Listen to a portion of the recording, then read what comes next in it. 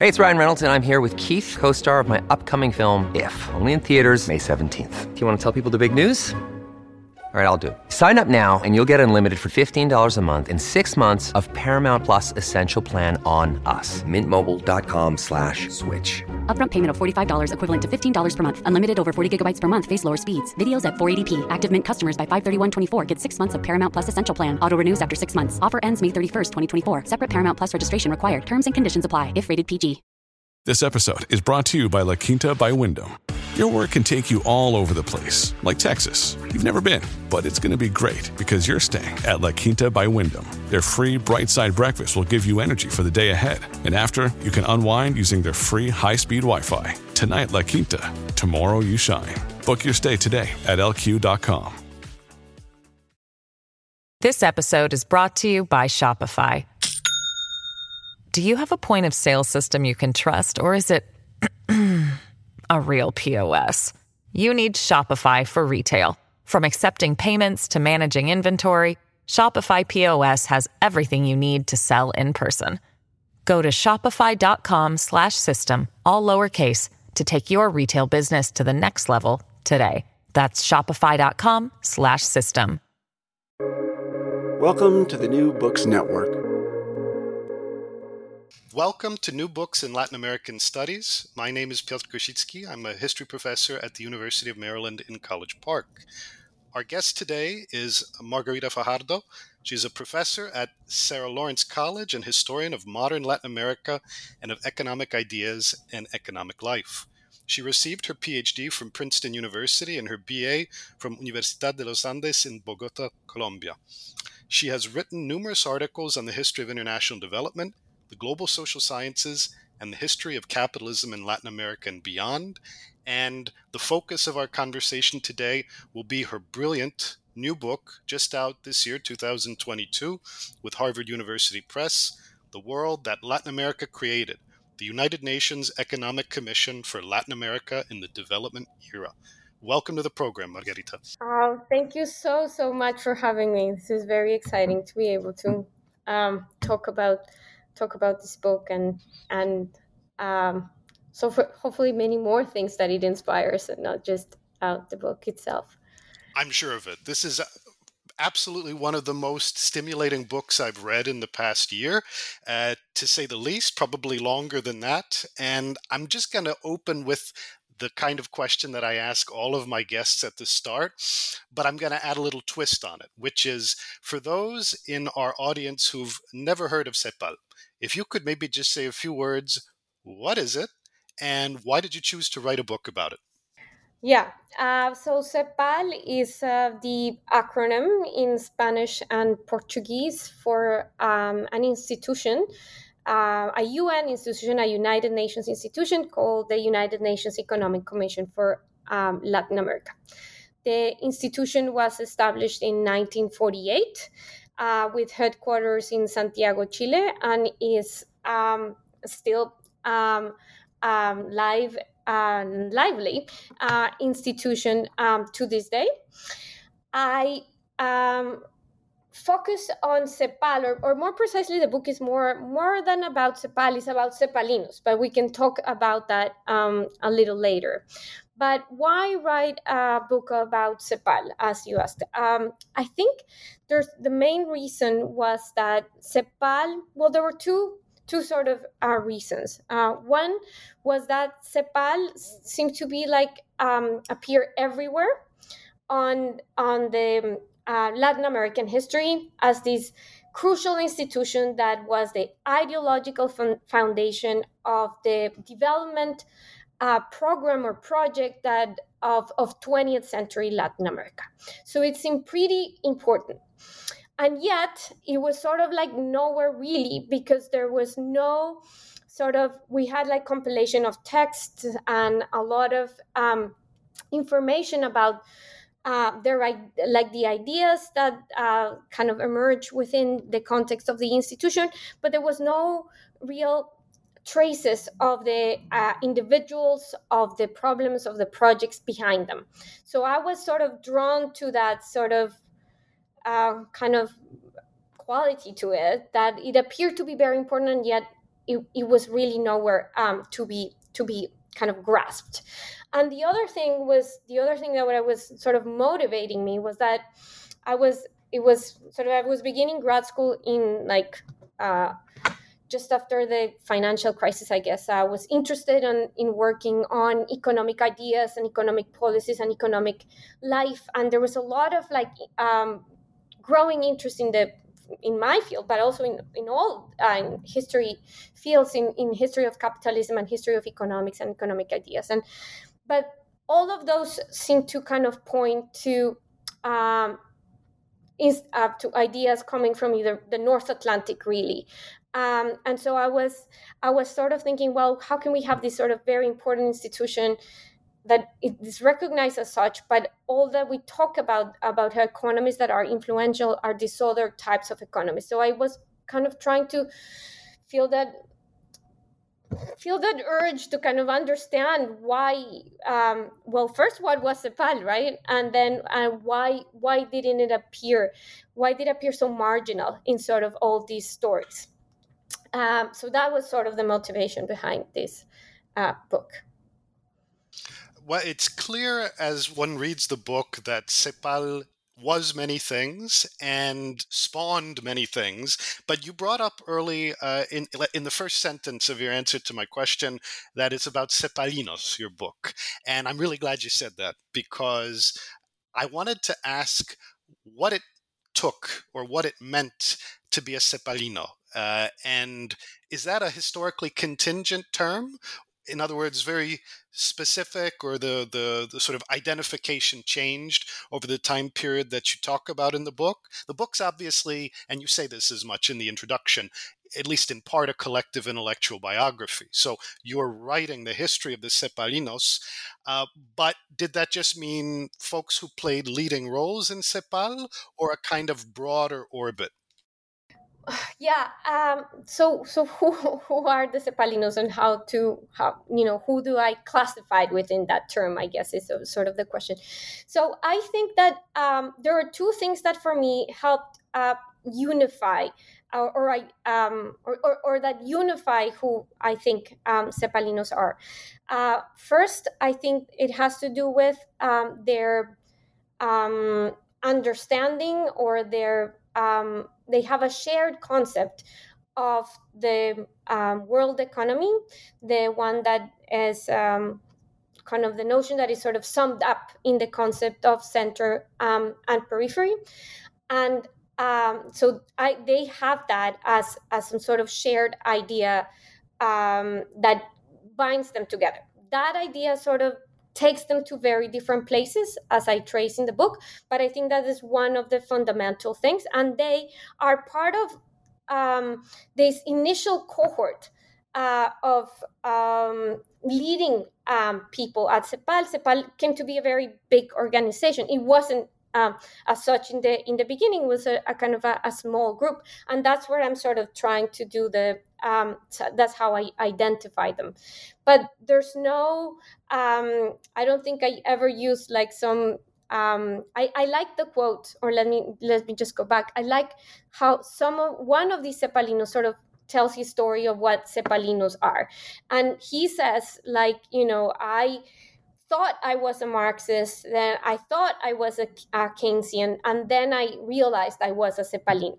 So it was something that they kind of came to be, let's say, like an identity, and sort of a more than an identity, like a collective project that came to be throughout the years, and that also changed throughout the years. And as I trace in the book, there's a sort of crucial turning points in the story that have to do, for instance, with their participation in the Alliance for Progress or the Cuban Revolution. But I'll keep it at that. I don't for now.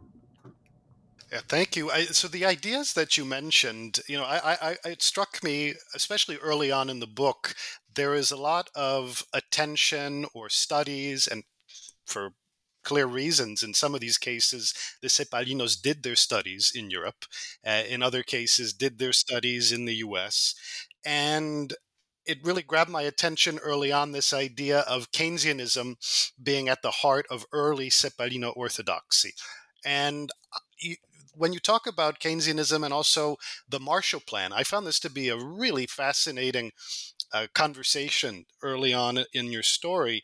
To what extent was Western Europe, especially in this post-World War II moment, a serious model or a serious conversation piece in terms of regional coordination and regional integration?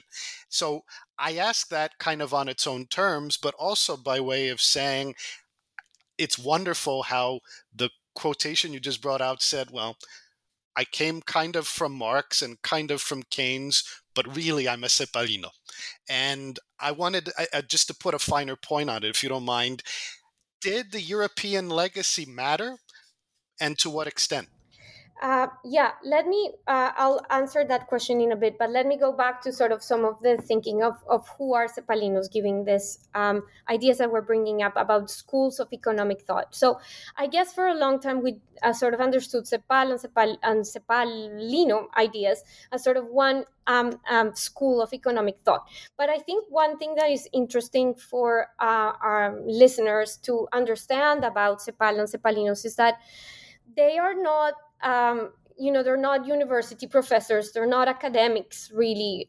They do have some formal studies in economics, some even have PhDs, but not most. That's sort of more the exception than the rule, and so they're not what you would think when, like, their story is not a story of what you would think, well, I'm going to tell you a story of a bunch of economists, because that's why I sort of, in a point in time in the evolution of the writing of the book, I sort of switched to talking about them, about like Cepal economists or the economists at Cepal, to kind of just say about Cepalinos, because there was something that they themselves identified as different and not that had nothing, or not nothing to do, but it was not necessarily related to their specific academic training in one or on another institution. And so that's sort of something to kind of remember, to kind of give a fuller sense of who they are. The question of Europe and I talk about a lot in the book as Europe, not necessarily as a model for them, but as how, I don't know exactly how to call it, but as a reference, let's say. And in the sense that sometimes, like,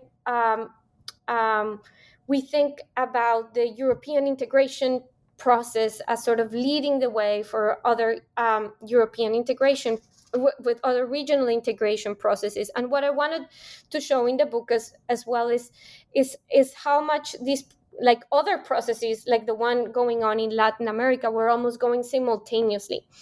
And the Cepalinos were rightly so thinking about, like, how did the process come about in Europe, and the role of the Marshall Plan in making that possible.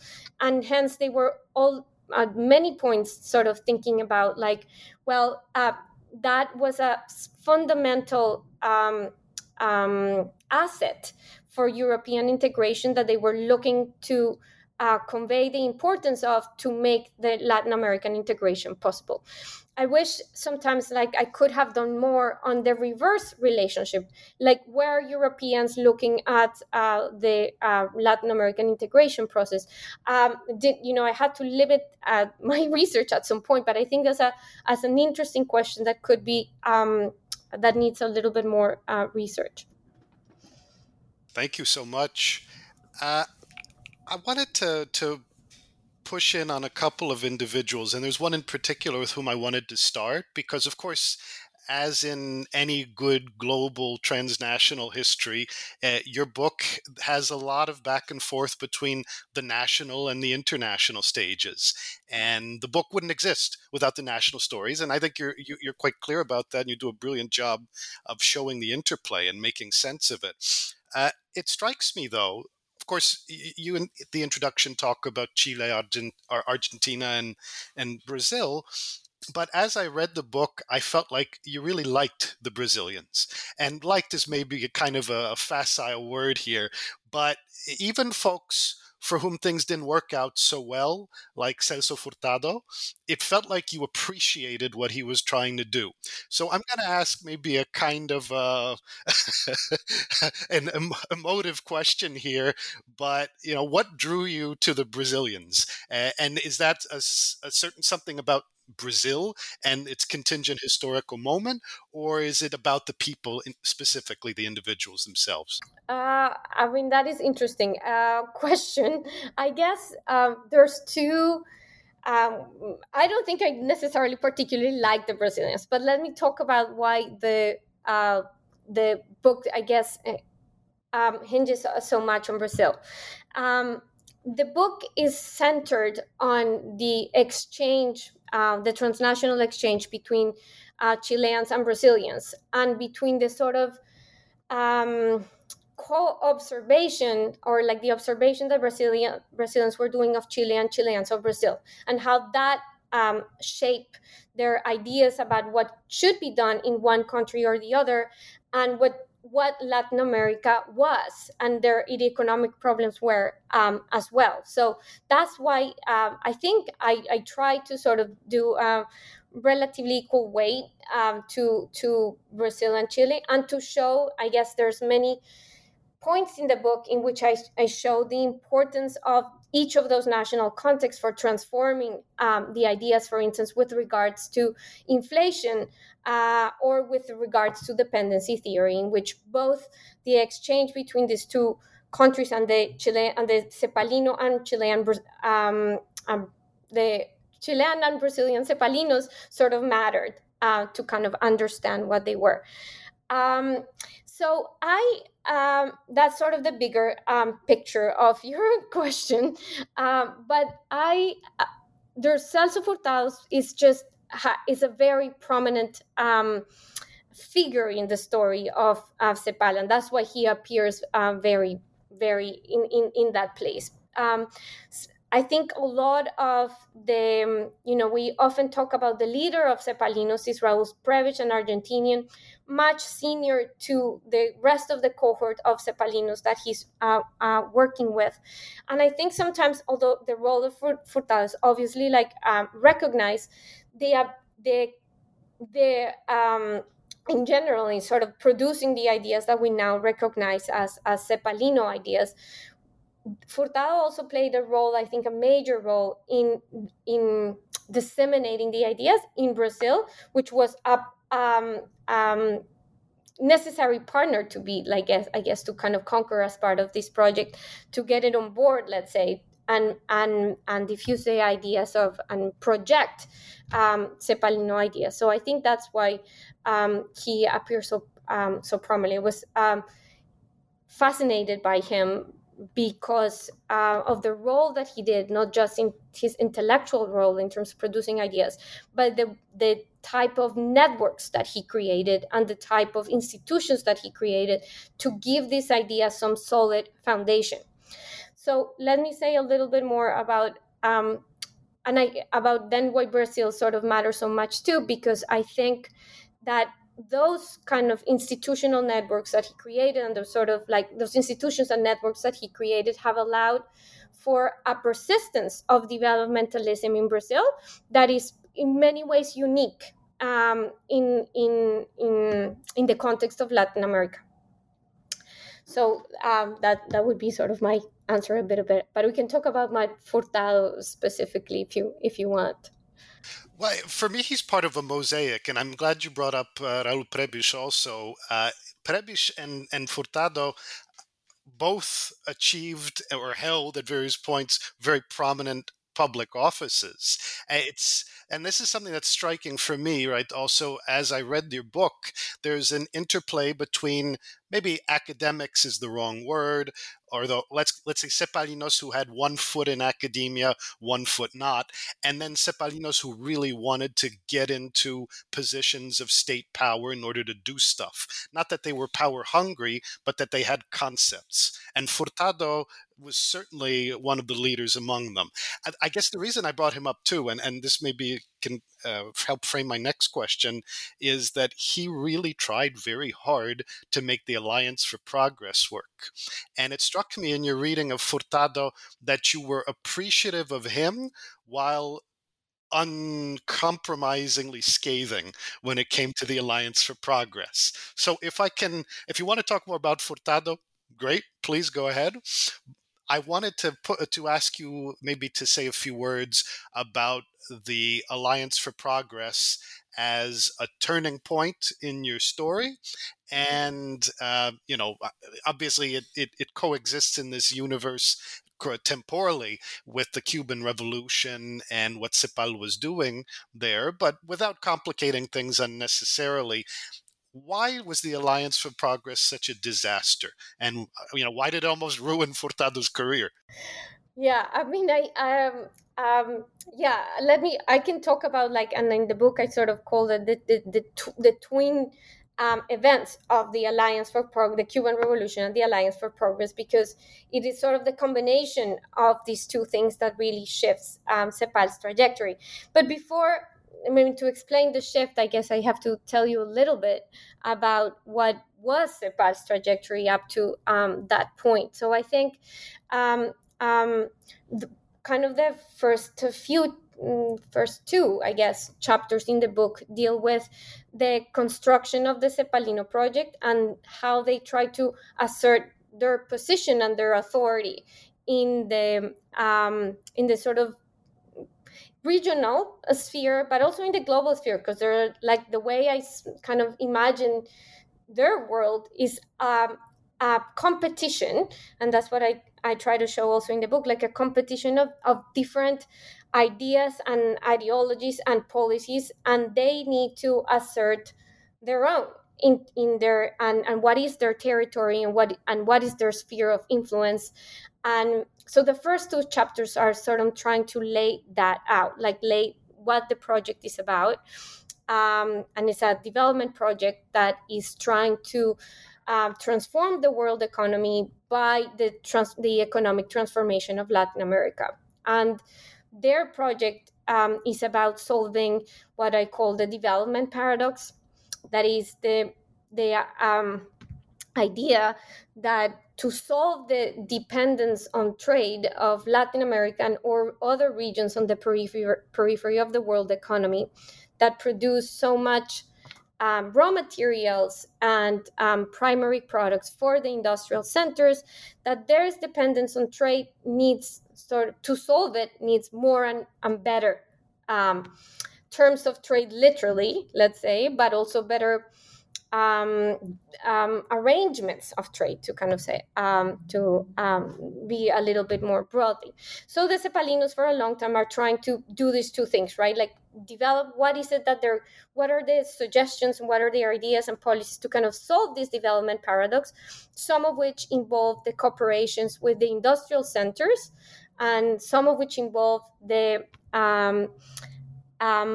demanding, like, that hegemonic powers sort of fulfill their role as hegemons and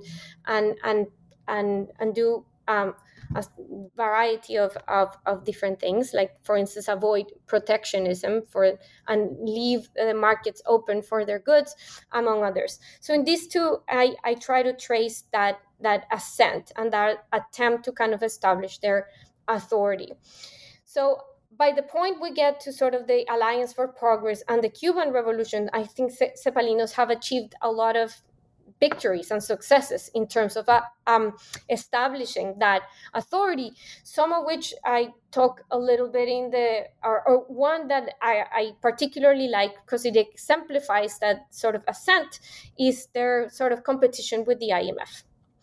And how they are able to situate themselves kind of in a way, sort of like these winners in the battle of ideas in that moment. So it's at this moment that when they have sort of established themselves, that the Alliance for Progress and like the Cuban Revolution and the Alliance for Progress as the U.S. response to the Cuban Revolution come about.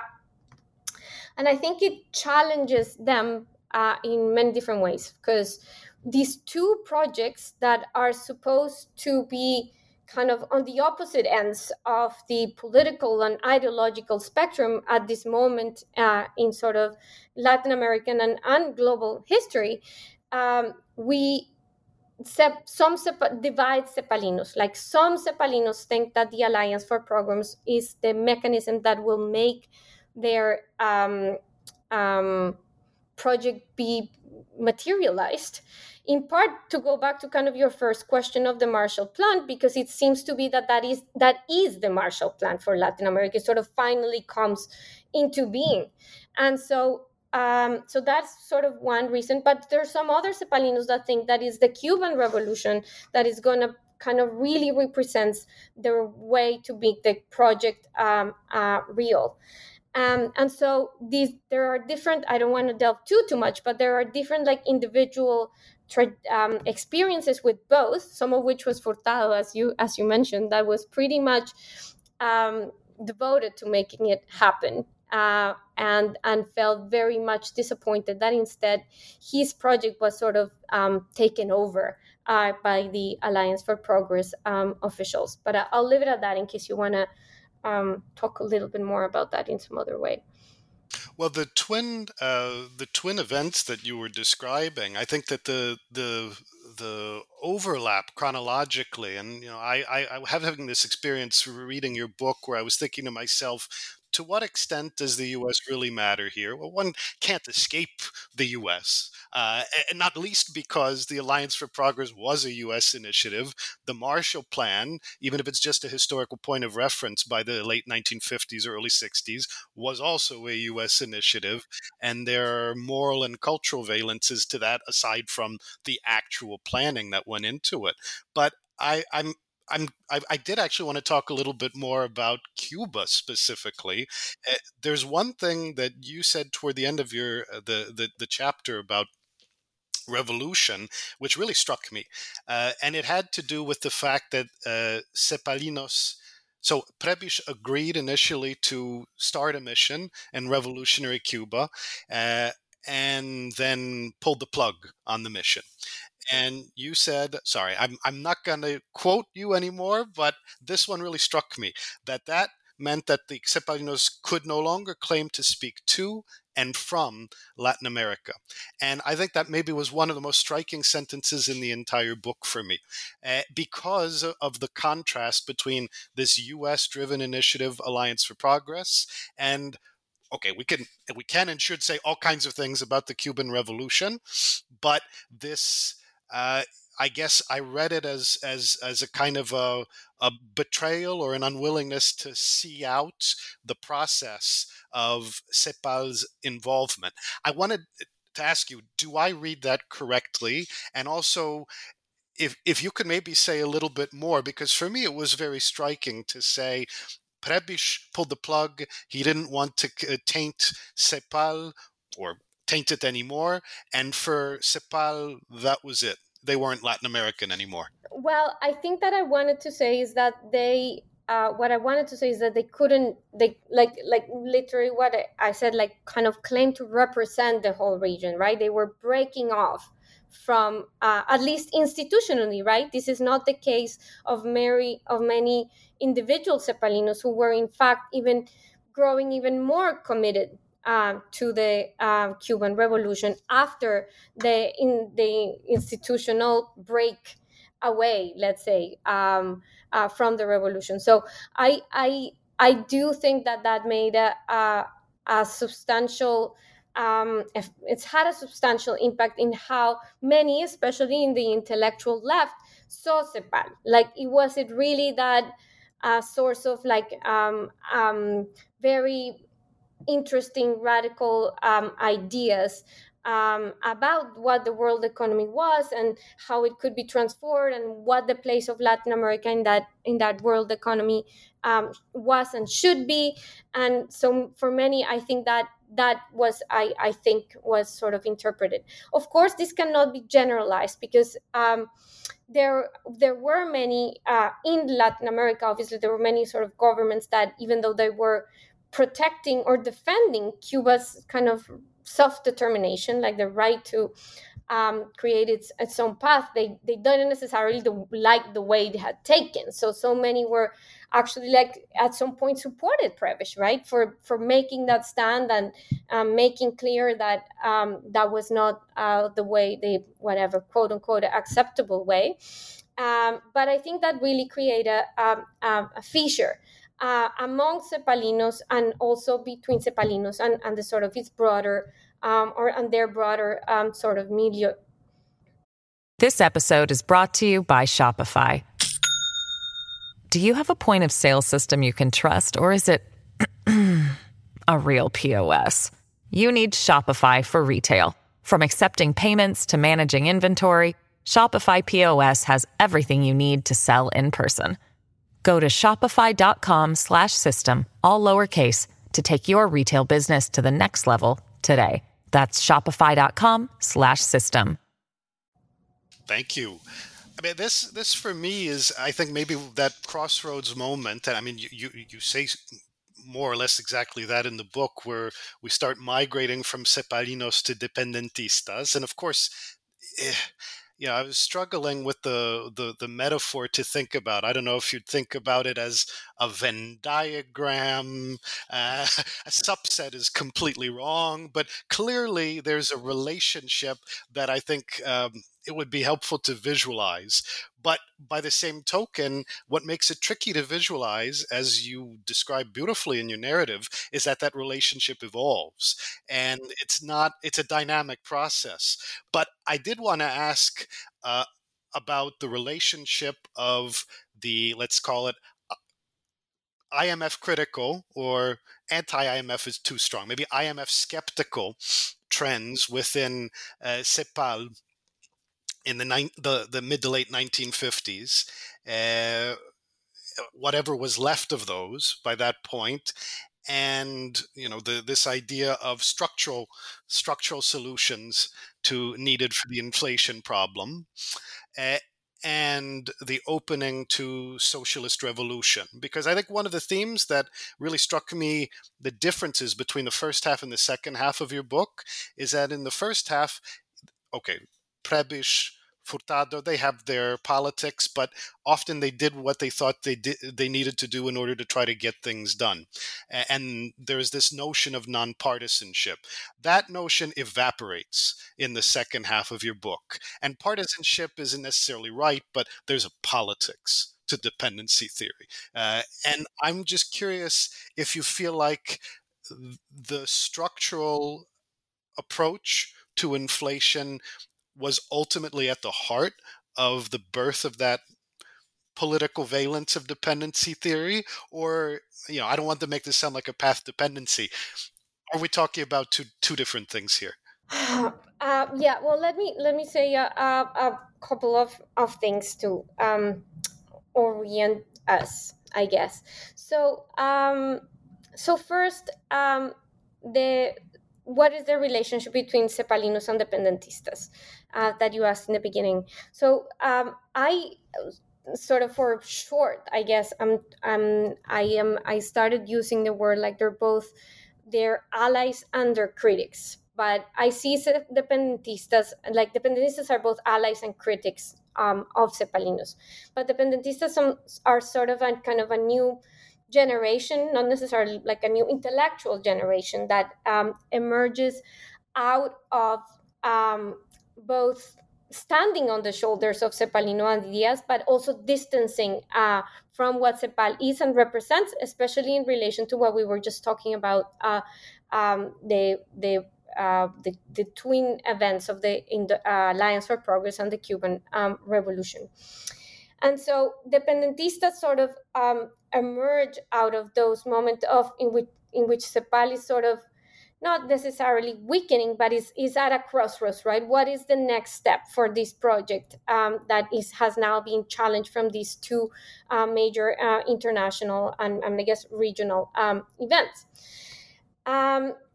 Just before, like in the book, this is sort of something that I had to struggle with, because like the chapters are obviously organized analytically and in certain topics, but really like the first, like the half of the chapters are occurring at the same time. All these events are sort of intermingled. So the Alliance for Progress and the Cuban Revolution, the debates about inflation and what to do with it, and sort of the structural solutions that you were alluding to, they're all happening at the same time, even though I sort of separated them and analytically into two chapters. And I think I don't know if necessarily like there is necessarily a direct relationship, let's say, between the debates about inflation and the birth of the Cepalino approach to inflation, or the structural approach to inflation, and what comes later, and what the dependentistas see on CEPAL. There is not a direct relationship in terms of like the genealogy of ideas, let's say, but there is a relationship in terms of what is the political standing of CEPAL. So I think dependentistas are confronted with a CEPAL that has sort of, in a way, two faces. Like on the one hand, it has adopted a very different stand to the IMF, right? It has said like, okay, the policies that the IMF is recommending to deal with the inflation problems that are affecting our countries are not necessarily the best ones that we consider. There are many, like the Cepalinos, for instance, thought that inflation was sort of a result of the process of development, and therefore there was some tolerance that policymakers and institutions and global governments institutions have to have with inflation, because it was sort of part or as a result of the development process. And only by solving sort of one of those development paradoxes and other problems, such as the agricultural productions, for instance, in the case of Chile, could inflation that be resolved. So on the one hand, there was this CEPAL that was seen to be very, to say the least, skeptical of the, as you said, of the IMF position. But on the other hand, we have a CEPAL that has some Cepalinos that are very much aligned with the Alliance for Progress and the U.S. project of development for Latin America.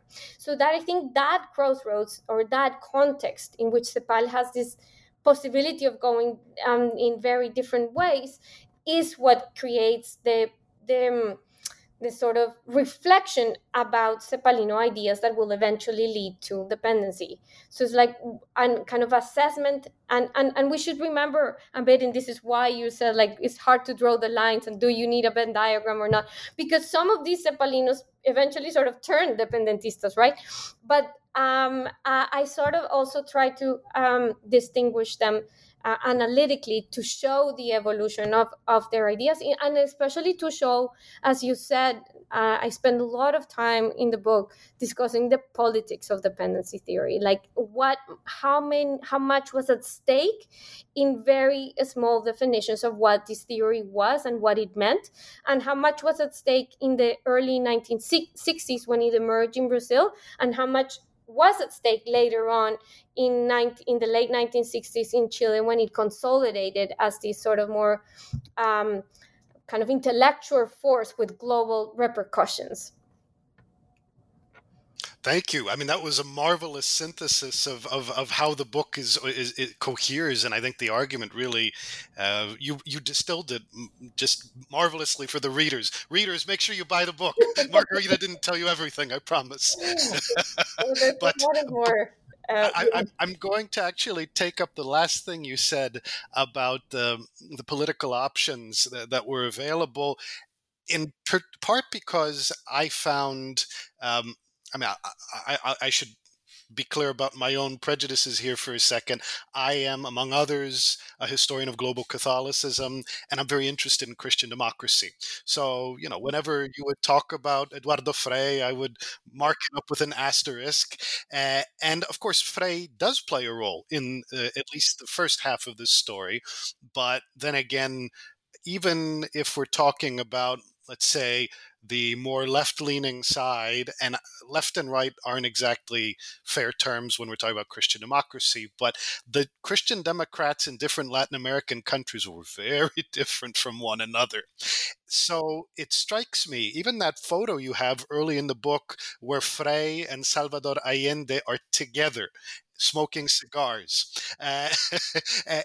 in 1944, I think it was. That is a really striking thing to see, given what I know of what happened later, of how, after Allende's death and the coup, Frei basically helped to legitimate the Pinochet regime.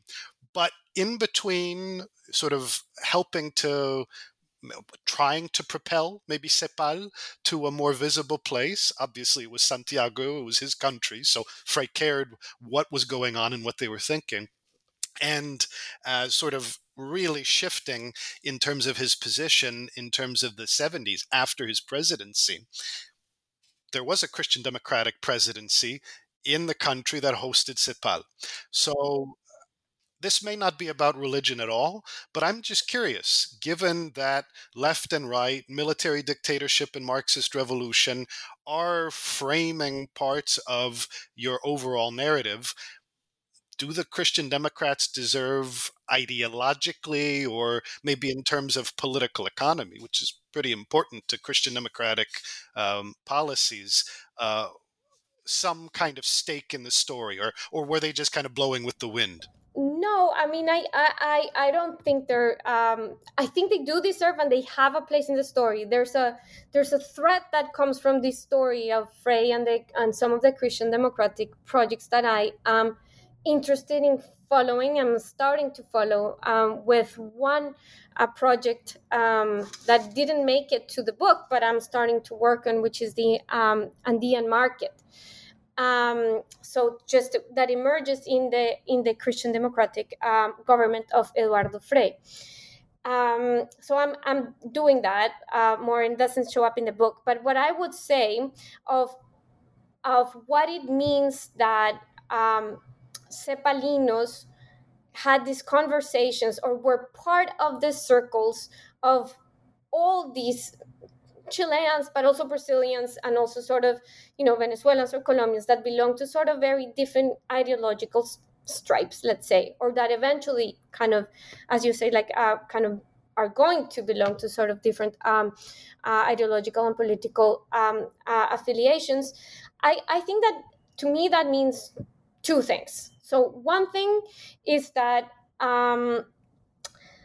sort of it also shows that the kind of educated elite that these Cepalinos were part of, right? Like there's a small circle of people who are part of this educated elite who have access to this sort of social context in which some of these ideas develop, right? Like these exchanges in like somebody's house or that is very common among these networks. And I guess any other network, right? It's just not happening in the text or discussions on reports, but it's also happening in these social settings. And so I would say that points to that. And the second thing is just also something that I try to show in the book is to what extent, and also relates to the point of the relationship between Alliance for Progress and Cuba, is to what extent Cepalinos had sort of become the center of a kind of a regional consensus,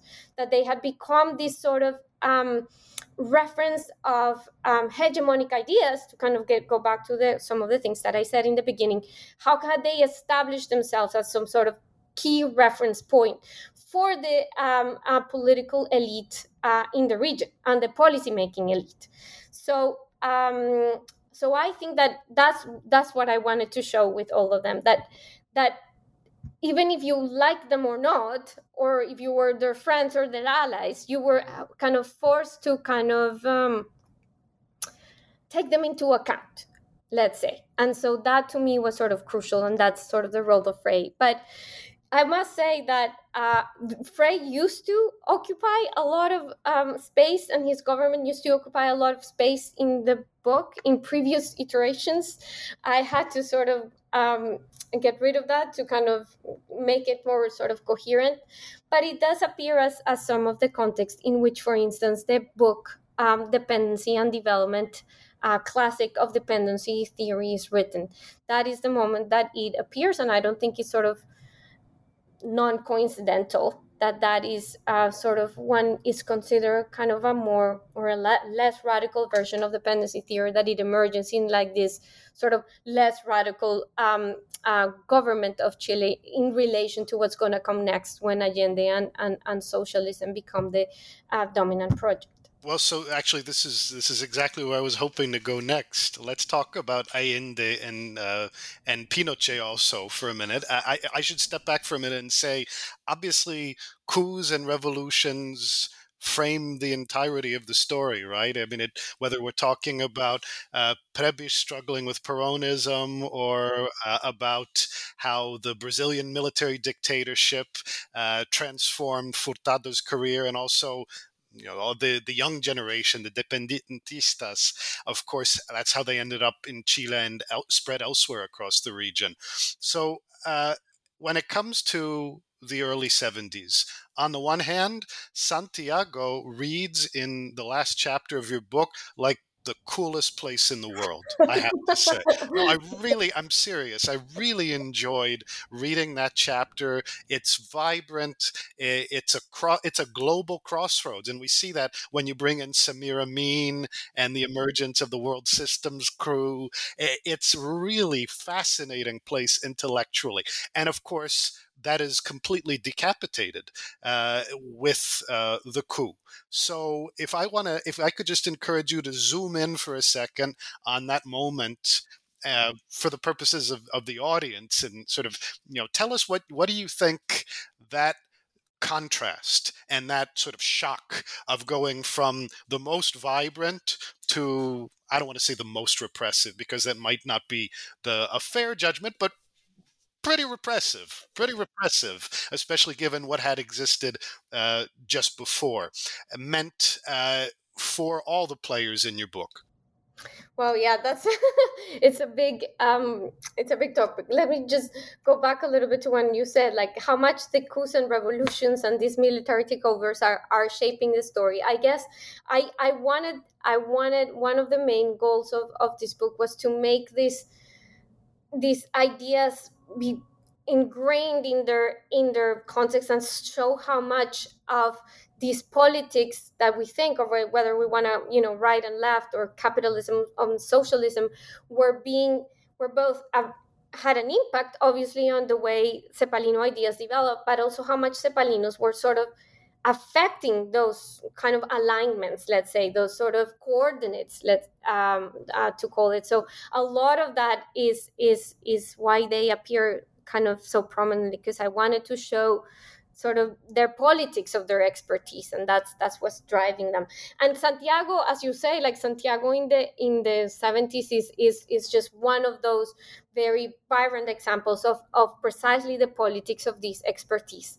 So in the what I see happening in the 70s is in Santiago is that, and really the late 60s and up to the early 70s, a lot of the Brazilians who had been thinking about dependency ideas, who had developed ideas about dependency in very specific regional or local centers within Brazil, be it Sao Paulo or Rio or more concretely Sao Paulo and Brasilia, sort of migrated to Brazil and in part escaping the military coup that had happened in 1964, and then they found themselves in Chile, and others for other reasons. For instance, Gunder Frank was not living in Brazil at the time, but he also comes to Chile sort of at this moment.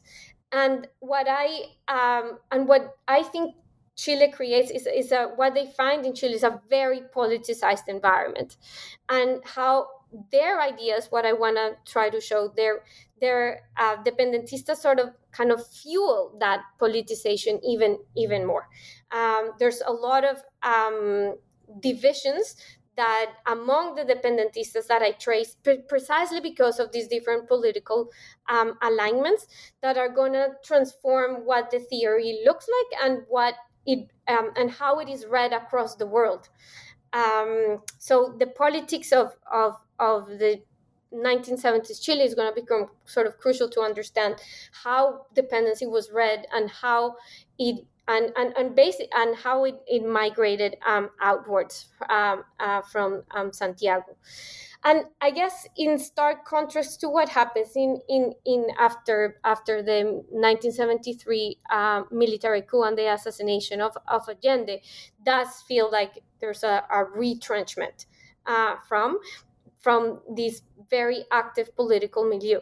But there's also something that I see happening a lot of these intellectuals in this context of dismay and terror and uncertainty, that they're also sort of reflecting of what was the role of intellectuals then and what should be the role of intellectuals in this sort of new era.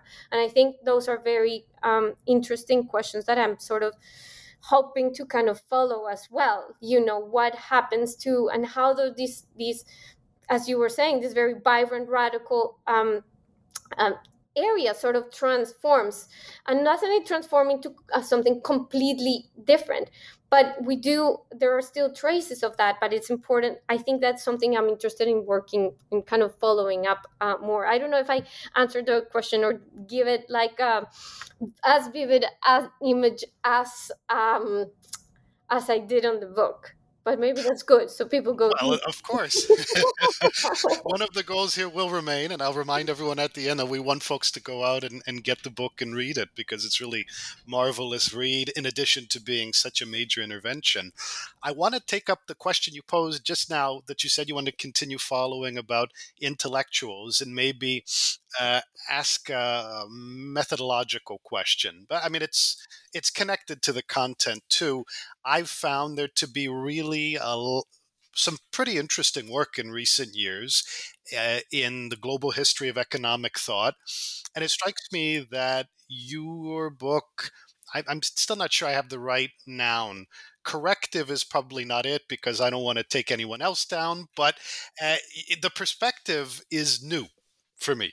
And I say this as someone trained in a different field, but who's really actively following how different fields entangle with one another. And economic thought is clearly one of the places where, quote unquote, it's at right now. And intellectual history really strikes me as a powerful tool for looking at the emergence and transformation of global institutions. So I want to ask you maybe a twofold question about this. One is, if you feel like the kind of sources you were able to get to and the kind of story that you wanted to tell really demanded intellectual history, really... I mean, can you imagine telling the story of CEPAL and the legacies it had for global economic thought without a lot of intellectual history? And then second, where you think of that particular method as you've employed it, joining a wider conversation. I'm thinking here, for example, of Quinn Slobodian's book from 2018 about the book Globalists, about the neoliberals, which starts in Habsburg Vienna and ends up also talking about the new international economic order at the end of the book. So I will leave that to you. Yeah, there's like kind of three questions on this question. So let me see if I can sort of answer them. So first, the kind of talk about the type of intellectual history that I was doing and how it helps us trace these institutional histories. I think we're in a very broadly speaking, the field is in a very interesting place of opening up all these institutions that had remained closed. We sort of had an idea of the and I like this. I use this quote from Hirschman a lot because it's a very useful one, that these institutions like the IMF or the World Bank or in my particular case of CEPAL had personalities. And we sort of know what they are and what they meant and what is the role that they're to play in the world. We all, we sort of had figured that out already. We're just showing how it happened. And I think that we're in a very interesting moment of sort of, as I was saying, sort of opening up those institutions and and one of those and intellectual history does provide a possibility. I think intellectual history, obviously, like broadly understood, right? Like not understood as a history of ideas contained in the text, but very much trying to think about the relationship between the content and the context, and understanding the places from which people are enunciating their political ambitions, and what is also not said or what is implicit in many of these conversations that are actually shaping these ideas. So I think that is very that is definitely like I think that my book is sort of part of that, and I see more of that coming up now, like not the stuff that is being published, but I see works that are in the works and that are going to come up and going to absolutely help with that project. I also think that for me, for instance, for my particular project, they used, because I didn't have a CEPAL archive, there was a few pieces of documents of CEPAL at the UN in New York and at the UN in Geneva, and a few extra at the UN in Santiago, but there was no actual sort of institutional archive. The institutional archives of these other institutions, like the IMF, or especially the IMF, although I used a little bit the World Bank, it helped me recreate this story and understand how much ideas matter for these institutions. Some of these institutions and international governments, we were looking at it maybe before sort of this kind of scholarly generation, as plainly expressions of interests. And I think most of us, or a lot of people who are working on this, are trying to understand them just beyond that, beyond representing the geopolitical interest of certain nations, and actually sort of taking the ideas of the bureaucrats and all the members of these institutions sort of seriously. So I would say about that, to kind of your first two questions. And sort of the other latter question about, how is this book kind of compared to sort of other histories of like international governance. I think there's two ways in which I sort of tried to make it an intervention. First, in showing how much something that I begin to talk in the beginning, or something that I talked to about in the beginning, how much of these ideas sort of represent how much the power of these ideas in the region and the world, in a sort of global context in which we think that the powerful ideas are those that are, or the ideas that have power, let's say, that have influence, that manage to shape things, are the ones that are coming from the global north. And that is something that we still see in many of the works on international governance. They're very much not only sort of implicit in their narrative. If you read who the actors are, where the agency is located, even when they're talking about like other regions in sort of the global south, the agency is not there. And that's what I really tried to do with this book, not just in terms of the argument, like to say what I was saying, but also how I was saying. So I tried to emphasize, and this implied after a point that I sort of discovered this, implied a major rewriting to kind of shift the narrative and make not just the what I was saying, but the how I was saying it matter in the book. So those I would leave it at that. I think that's a real model to follow in the sense, and you're quite clear about this. In the epilogue, you sort of go into the role that your actors and your story play in the creation of the field of Latin American studies, among other fields. But by the same token, the book is global history as well as Latin American history, and you're very emphatic about that. And personally, I like that. But I also think that, it's a serious methodological question. How do you present yourself as having the bona fides simultaneously to intervene in parallel in the two fields? Yeah. Well, that is certainly a risk I took, but I think I will defend that, that sort of methodological choice, because I don't think global history by global history we need to do sort of like exhaustive, right? Like it's impossible to do it. But I did want to show like first the impact of so many different global, I guess, processes and questions that were beginning with just the mere concept of what international development was, and the impact that this group of the Cepalinos independentistas had in the world. But yeah, I mean, I think it is, I think I would let the readers to sort of make the final assessment of whether I was able to pull that off. Well, I'm sad to say that it's time for us to come to the last question. So, as I always do in my podcasts, I finish by just asking, what are you working on now? I am working. I am working a lot on promoting this book, but I'm also working. I'm also working on, or what I think I'm doing for a new project is something that I've sort of tentatively titled "Development as Vocation: Latin America in the Neoliberal Era." So I'm sort of trying to understand the legacies and continuities of development in an era that sort of declared them defunct. And a lot of this has to do with tracing kind of, some of them are loose threads, as I was saying before, that came from this project, but that had very different repercussions and very different set of actors than the ones that I talked about in this book.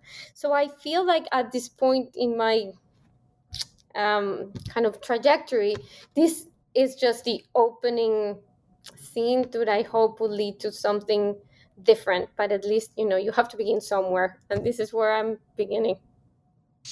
Well, it sounds wonderful. I can't wait to see where the trajectory takes you. And let me just remind everyone once again that we've been talking about a book entitled The World That Latin America Created, the United Nations Economic Commission for Latin America in the Development Era, published by Harvard University Press this year, 2022. Our guest has been Margarita Fajardo, professor from Sarah Lawrence College. Margarita, thank you so much for doing this. Oh, thank you very much for inviting me, and thank you very much for this conversation, allowing me to touch upon so many different topics. I hope, hope to come back here again in 10 years or so. I know that the listeners, as well as certainly I, were looking forward to it. Thanks to everyone for listening, and wishing you all a good day.